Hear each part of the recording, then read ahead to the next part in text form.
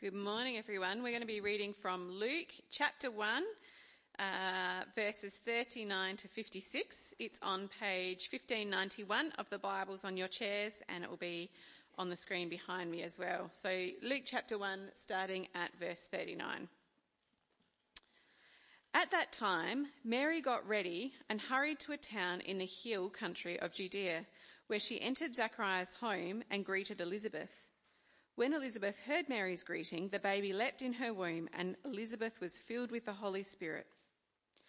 In a loud voice she exclaimed, "Blessed are you among women, and blessed is the child you will bear. But why am I so favoured that the mother of my Lord should come to me? As soon as the sound of your greeting reached my ears, the baby in my womb leapt for joy. Blessed is she who has believed that the Lord would fulfil his promises to her." And Mary said, "My soul glorifies the Lord. My spirit rejoices in God my Saviour, for he has been mindful of the humble state of his servant. From now on all generations will call me blessed, for the Mighty One has done great things for me. Holy is his name. His mercy extends to those who fear him from generation to generation. He has performed mighty deeds with his arm. He has scattered those who are proud in their inmost thoughts. He has brought down rulers from their thrones and has lifted up the humble. He has filled the hungry with good things, but has sent the rich away empty. He has helped his servant Israel, remembering to be merciful to Abraham and his descendants forever, just as he promised our ancestors." And Mary stayed with Elizabeth for about 3 months and then returned home. It's out the way. All right. Well, last week we looked at the first part of Luke chapter 1. We looked at God's great story unfolding in history. That's what we were looking at. And we looked at how it finds its fulfillment in Jesus. We looked at how this means we can have certainty even in our uncertain times today. Well, this week we see how Mary responds to what she sees God doing in her life and also in the lives of God's people. Now, Mary's song, it's a pretty well-known one. It's also called the Magnificat, or as I said in the staff meeting during the week, I said Magnificat. And Carl, he kind of said when he was at college, when people called it Magnificat, everyone else would start meowing at them. So if that happens today, feel free. You can just start meowing. But it's basically a word that means to magnify or to glorify. But I just want to take you for a trip down memory lane for a bit. Back to the time when, TV shows had really great theme songs and really great openings, like in the Brady Bunch. Remember that? Or like The Simpsons with Bart in detention, kind of starts with that. Or a much better example, it's going to come up on the screen, there's a photo, Friends. All right, now, it's a bit of a test. We'll see how it goes. If I start singing this, what do? Okay. So no one told you life was going to be this way. Well done. Well done. The music starts playing. You know exactly what to do, right? But then the scene kind of starts to unfold. The characters from Friends are in view. They're hanging out on a big couch, and then suddenly they're playing in a water fountain. They're having loads of fun. In the opening scene, it really sets the expectations for what this TV show is really all about, doesn't it? 6 friends living in Manhattan, going through the ups and downs of life together. And the line of the chorus helps set the scene, doesn't it? I'll be there for you when the rain starts to pour. I'll be there for you like I've been there before. I'll be there for you because you're there for me too. Friends is all about a group of friends going through the ups and downs of life, mostly in a pretty comedic way.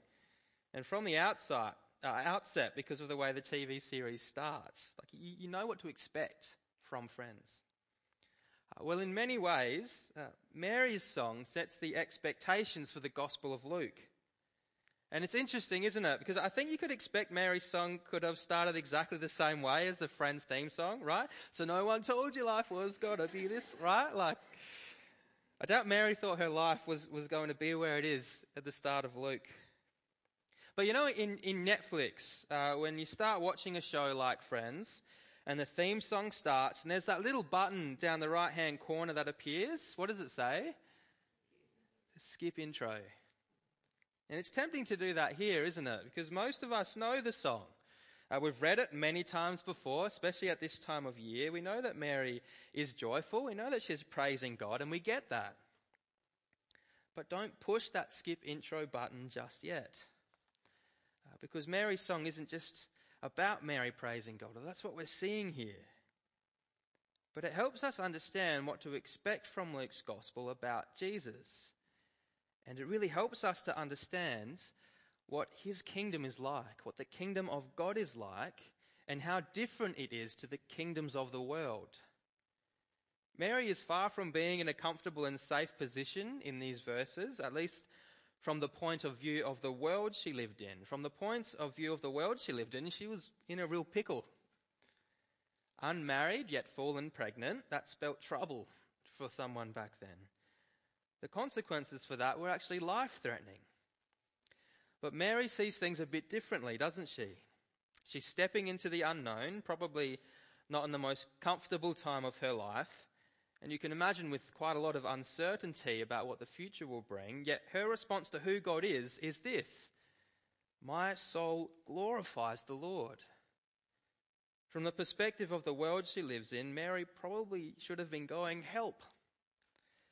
Instead, we read, "My soul glorifies the Lord, and my spirit rejoices in God my Saviour, for he has been mindful of the humble state of his servant. From now on, all generations will call me blessed, for the Mighty One has done great things for me. Holy is his name. His mercy extends to those who fear him from generation to generation." Mary is bursting with praise and thanksgiving at what God has done in her life. But she's got things the wrong way up, surely. She's at risk of being a social outcast or of being stoned to death. An angel has told her that she is carrying the Son of God. The thoughts that would be kind of going through your mind, right? The unknowns about what it's going to be like being the mother to this child. Surely her response is, "Help. I need help. Please help someone." But it's not. See, Mary's response does not follow the patterns of the world that we would expect. See, the line to remember this morning is this: so the pattern of God's kingdom, should be on the screen, does not follow the pattern of the world. So our response to God's kingdom does not follow the pattern of the world either. The pattern of God's kingdom does not follow the pattern of the world, and so our response to God's kingdom does not follow the pattern of the world either. And Mary's words from the outset reflect that. "My soul glorifies the Lord." See, Mary's song challenges us to ask the question, what dictates my response to God? My response to God about the arrival of Jesus. I don't know about you, but currently I'm feeling quite busy. I feel quite tired and a bit overwhelmed by December. And I feel challenged by that question. What dictates my response to God? Is my posture the same as Mary's? Will I say, "My soul glorifies the Lord"? I'm not saying, can I pretend everything is okay? Because that's not what Mary is doing. But how do I answer that question? Or to put it another way, in my response to the busyness and tiredness, and in that feeling of being a bit overwhelmed in December, do I respond to God's news of a Saviour according to the patterns of this world or according to the pattern of God's kingdom? How would you answer that question? We've looked at Mary's praise for the work of God in her life in verses 46 to 50, and we'll come back to that. But first, let's look at the pattern of God's kingdom versus the pattern of the world in Mary's song. It's about halfway down on your outline if you've got one of those. From verses 51 to 53, we read, "He has performed mighty deeds with his arm. He has scattered those who are proud in their inmost thoughts. He has brought down rulers from their thrones, but has lifted up the humble. He has filled the hungry with good things, but has sent the rich away empty." And now that language in verse 51 of God performing mighty deeds, that is all throughout the Bible, all throughout the Old Testament. We see similar language in Exodus. And it's in the context of rescuing his oppressed people. In Exodus chapter 6 verse 1, God says to Moses about Pharaoh, "Because of my mighty hand, he will let them go," will let the Israelites go. See, God exercises his might on behalf of those who are in need. I'll say it again, it's important to see here. God exercises his might on behalf of those in need. God is quick to respond to those who approach him in need or with fear, meaning a reverence for who God is as mighty God. In verse 50 we read, he shows mercy from generation to generation. But in contrast to that, in verse 51, to those who are proud in their inmost thoughts, we read, they are scattered. Think of the person who, when they imagine who God is, they actually imagine themselves next to God. And they think, what possible need could I have for him? What possible need could I have to listen to him? I don't need to go his way. I can go my own way. Two kinds of people, two different responses to God and two different responses from God. Now, it's important here to understand something of the Israelites' context for this song and what Mary's talking about. That the Israelites are under the dominion of the Roman Empire. They're taxed really heavily and really unfairly. They're treated quite violently at times if they don't do what they're told. And they are a scattered people. That the kingdom of Israel has been shattered. Rome occupies everything. This is the world they live in. The strong prosper. The rich take their fill. The rulers, those in power, oppress those who don't bend the knee to them and do what they're told. And the Israelites, in the midst of this, are waiting for a king to come who can do something about it. And God, through the angel Gabriel, has told Mary that that king is not only coming, but will be her son. The angel said to her in verse 30 of Luke 1, it should be on the screen, "Don't be afraid, Mary, you have found favour with God. You will conceive and give birth to a son, and you are to call him Jesus. He will be great and will be called the Son of the Most High. The Lord God will give him the throne of his father David, and he will reign over Jacob's descendants forever. His kingdom will never end." Mary, one of an oppressed people uncertain about what the future holds, finds out this news. And her response is, "My soul glorifies the Lord, and my spirit rejoices in God my Saviour." Mary knows what the pattern of the world is. The strong prosper. Those who ignore God seem fine. Those with power can abuse it. Those with money can have their fill, while those who are poor and in need and who are oppressed have nothing. But God's kingdom and Jesus turns everything upside down. In verse 52, he has brought down rulers from their thrones, but has lifted up the humble. He has filled the hungry with good things, but the rich, he has sent the rich away empty. The pattern of God's kingdom does not follow the pattern of the world. Mary sees that this is, and she rejoices. And it's all tied to one person, to Jesus, the unborn baby in her womb, the promised king, the Son of God. These themes of an upside-down kingdom is all throughout the book of Luke, as Jesus grows up, as he begins teaching about what the kingdom of God is like and who the kingdom of God is for. In Luke chapter 18, a bit later on, Jesus is teaching some people who are feeling very confident in their achievements, who are feeling very confident in their morality, in their own perceived righteousness before God. It should be on the screen. He says this to them. There's two men went up to the temple to pray, one a Pharisee and the other a tax collector. Now, tax collectors were the scum of the earth back then. And the Pharisee stood by himself and prayed, "God, I thank you that I am not like other people, like robbers, evildoers, adulterers, or even like this tax collector. I fast twice a week and give a tenth of all I get." Then we read, the tax collector stood at a distance. He would not even look up to heaven, but beat his breast and said, "God, have mercy on me, a sinner." Jesus said, "I tell you that this man, rather than the other, went home justified before God. For all those who exalt themselves will be humbled, and those who humble themselves will be exalted." It's flipped upside down.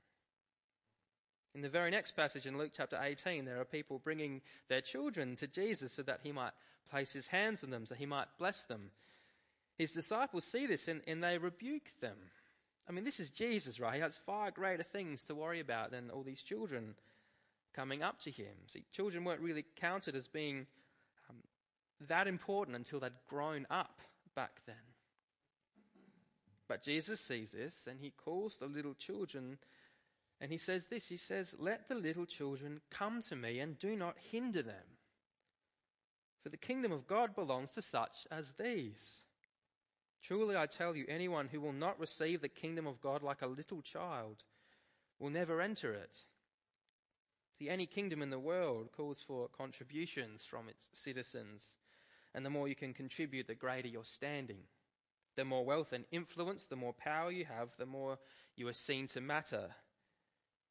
Jesus looks at the weak of society, at the needy, at the poor and the sick, at those who strongly believe that they cannot offer what they need to offer to get into God's kingdom. He looks at those whose greatest need is for sin to be dealt with. And he says the kingdom of God is not for the mighty. It's not for those who can prove their worth. It's for those who enter in total and utter dependence on the God who stands at its gates with open arms. For those who have trusted in God their Saviour. That's why Mary is so joyful. "My soul glorifies the Lord, and my spirit rejoices in God, my Saviour." See, Jesus is it. He's the answer. In verse 54, we read that God has helped his servant Israel, remembering to be merciful to Abraham and his descendants forever, just as he promised our ancestors. Everything has been leading to Jesus. God's great big story that's been unfolding finds its fulfillment in him. Jesus is it. Jesus is the answer. The pattern of God's kingdom is dependence on nothing but God. The pattern of the world is thinking that you don't need God and that everything you could need for life is right here. But the pattern of God's kingdom does not follow the pattern of the world. And so our response to God's kingdom does not follow the pattern of the world either.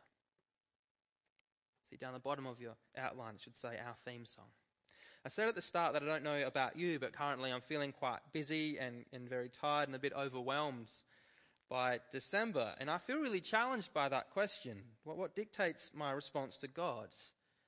Will I say, "My soul glorifies the Lord"? Can I say that? If I'm to respond to those feelings of being busy and feeling tired and overwhelmed by life according to the pattern of the world, I imagine right now for me that could look like saying, "My soul glorifies time." Because so much of that feeling of being overwhelmed and tired and busy is tied to a feeling of lack of time. I could also say, "My soul glorifies money," because if I had more of it, I reckon some of those things that I'm concerned about will just ease up drastically. But what we have seen reflected in Mary's song is that the patterns of the world are revealed by God to be patterns that do not align with his kingdom. So Mary could have said, "That's so great that I'm going to give birth to the Saviour of the world." Like, awesome. But here's a list of things I'm going to need to get through this. Right? I need good health cover. I need access to a wonderful dentist for Jesus. We can't have the Son of God standing up there talking to people on stage with crooked teeth. We can't have that, can we? I need the numbers of the best schools. And Jesus is going to need good friends as well as a good education. So obviously we're going to need a lot of money, God, to get those things. But none of that kind of talk is coming out of Mary's mouth, is it? Instead, it's, "My soul glorifies the Lord, and my spirit rejoices in God my Saviour, for he has been mindful of the humble state of his servant. From now on all generations will call me blessed, for the Mighty One has done great things for me. Holy is his name." See, Mary's posture before God is one of humility and total and utter dependence. But it kind of didn't need to be. It could have easily been the other way. See, Mary from verses 39 to 45 sees Elizabeth, and the baby in Elizabeth's womb, we read, leaps. It'll be on the screen behind me. And Elizabeth says to Mary, "Blessed are you among women, and blessed is the child you will bear. But why am I so favoured that the mother of my Lord should come to me? As soon as the sound of your greeting reached my ears, the baby in my womb leaped for joy. Blessed is she who has believed that the Lord will fulfill his promises to her." That's John the Baptist as a child responding to Jesus' presence in his mother's womb, filled with the Holy Spirit, the one who'd prepare the way for Jesus by calling people to repentance. And Elizabeth feels this response of John. And she gets it. She doesn't say, blessed is she who is worthy of such a great gift. She says, blessed is she who has believed that the Lord would fulfill his promises to her. And Mary, in her response, could have said, yes, my soul glorifies the Lord because he has recognized my worthiness to be the mother of Jesus. But no, she calls God her Saviour and says he has been mindful of her humble state. Mary is lowly in society, a Jew living in a time of oppression under the Roman rule, uncertain about what the future holds. And God has been mindful of her humble state. She glorifies God because he is her Saviour, no one else. He has sent his King to save his people. He has done this thing. And he hasn't done it for those worthy. He's done it for those desperate. Those who are more desperate than they know because of the barrier of sin separating them from God, separating us from God.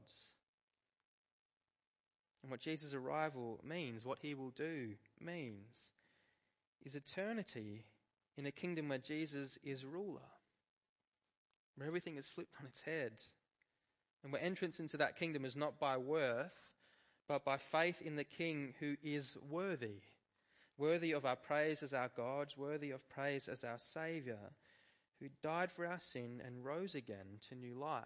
So the pattern of this world would be for a king to come in with his sword held high, to kill his enemies, to be served by his citizens. The pattern of God's kingdom is that our King Jesus came into this world and was killed, also that our sins could be forgiven.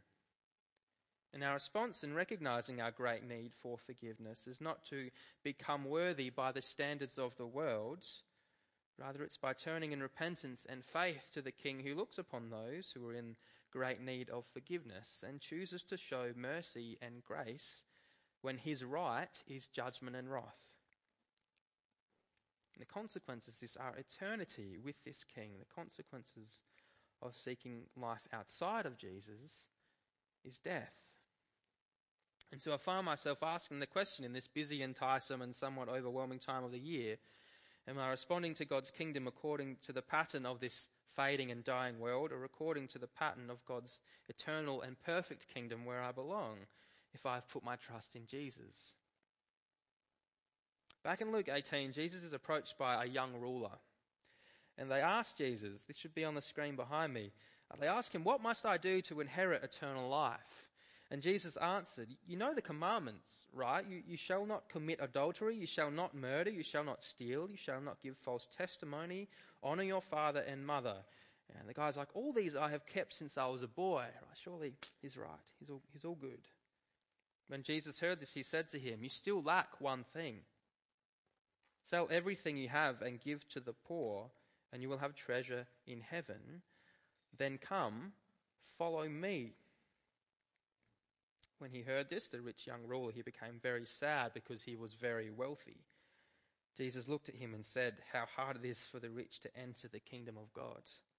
Indeed, it is easier for a camel to go through the eye of a needle than for someone who is rich to enter the kingdom of God. Back in Luke 1, Mary exclaims, he's filled the hungry with good things, but sent the rich away empty. For most of us in this room, we've put our trust in Jesus. But we live in one of the richest parts of the world. So I think the way we kind of read these verses probably feels a little bit differently to when Mary was reading these verses. And our context is that we are wealthy in comparison to many, many other people living in the world, but also even living in Adelaide. I wonder if one of the things that stops us from being able to honestly and boldly proclaim along with Mary, my soul glorifies the Lord and my spirit rejoices in God my Saviour, is that the sorts of things often attached to wealth also call for this response from our hearts. And so often that is the response we give them.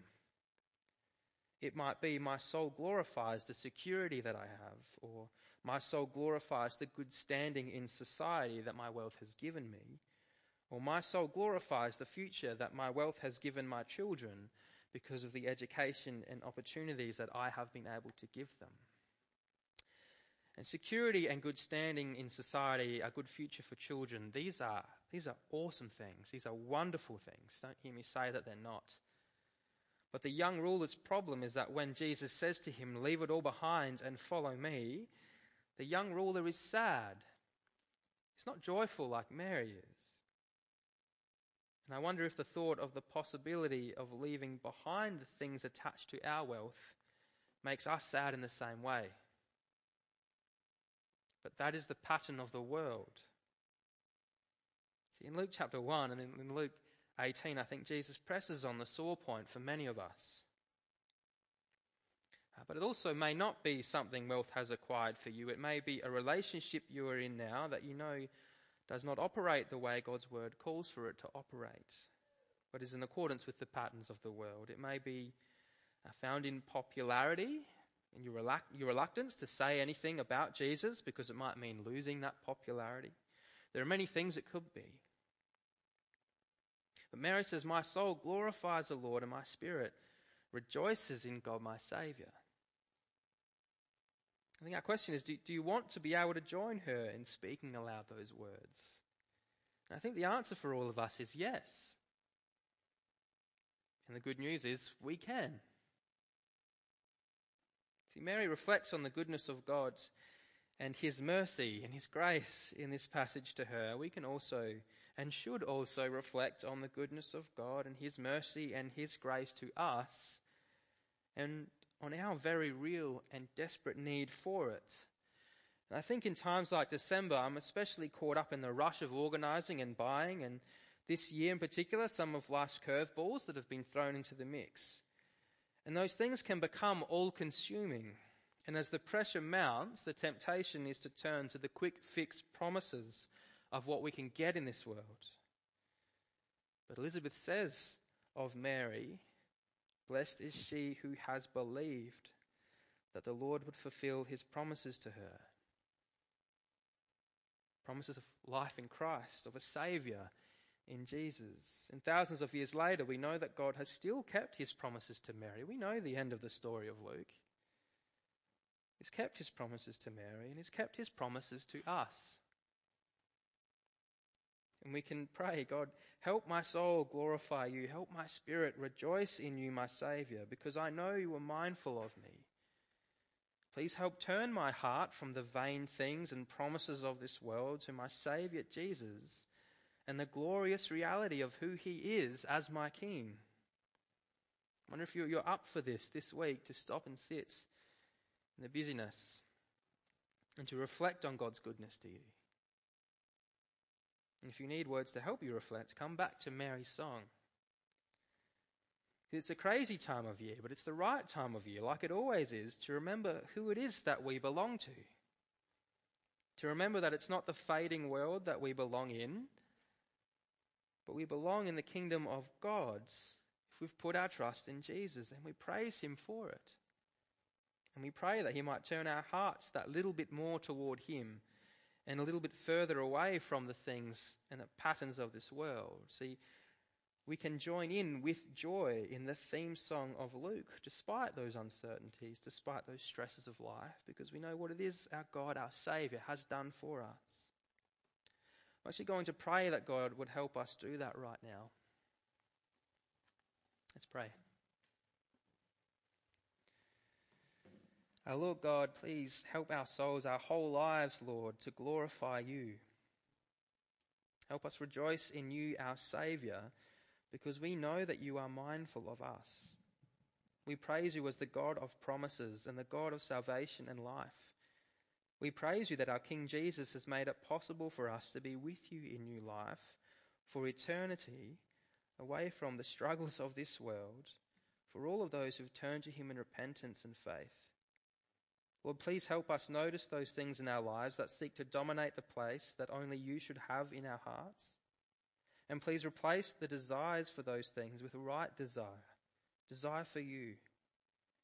We rejoice in who you are as our loving, merciful and gracious God, because we know that there is no other name in heaven or on earth through whom we have redemption, through whom we have life. Amen.